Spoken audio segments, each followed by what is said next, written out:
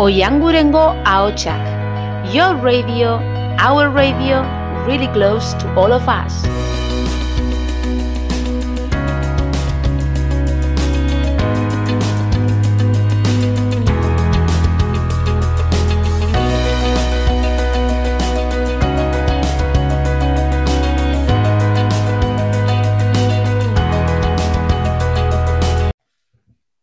Hello and welcome to Oyangurengo Aochak Live Show. My name is Ian and this is Oyangurengo Aochak Show.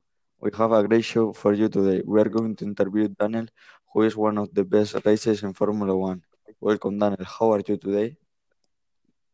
Hello, Ian. I am very happy to be here today answering your questions and having a good time, which is the most important thing.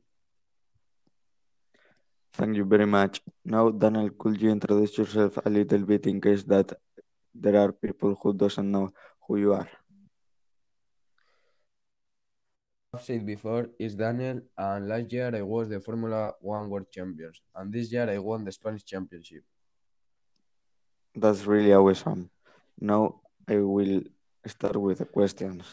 Daniel, will you continue competing next year? And if you do, what are your goals for 2021? I think that yes, the Formula One is a very important sport in my life, and when I practice, I have a good time. I think my goals will be the same as the last year. It will be to win the Spanish Championship, and if I championship too.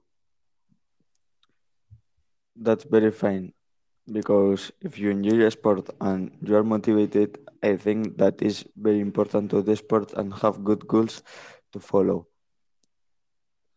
Hope you continue your path successfully.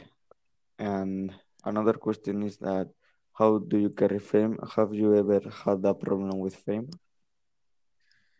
Yes, I think I will be around 5 years more competing. That if I don't have any injuries, because if I have one, I will retire it. The fame I carry have never any problems. When I'm walking outside, sometimes people want to take some photos with me, but I think I never have any problems.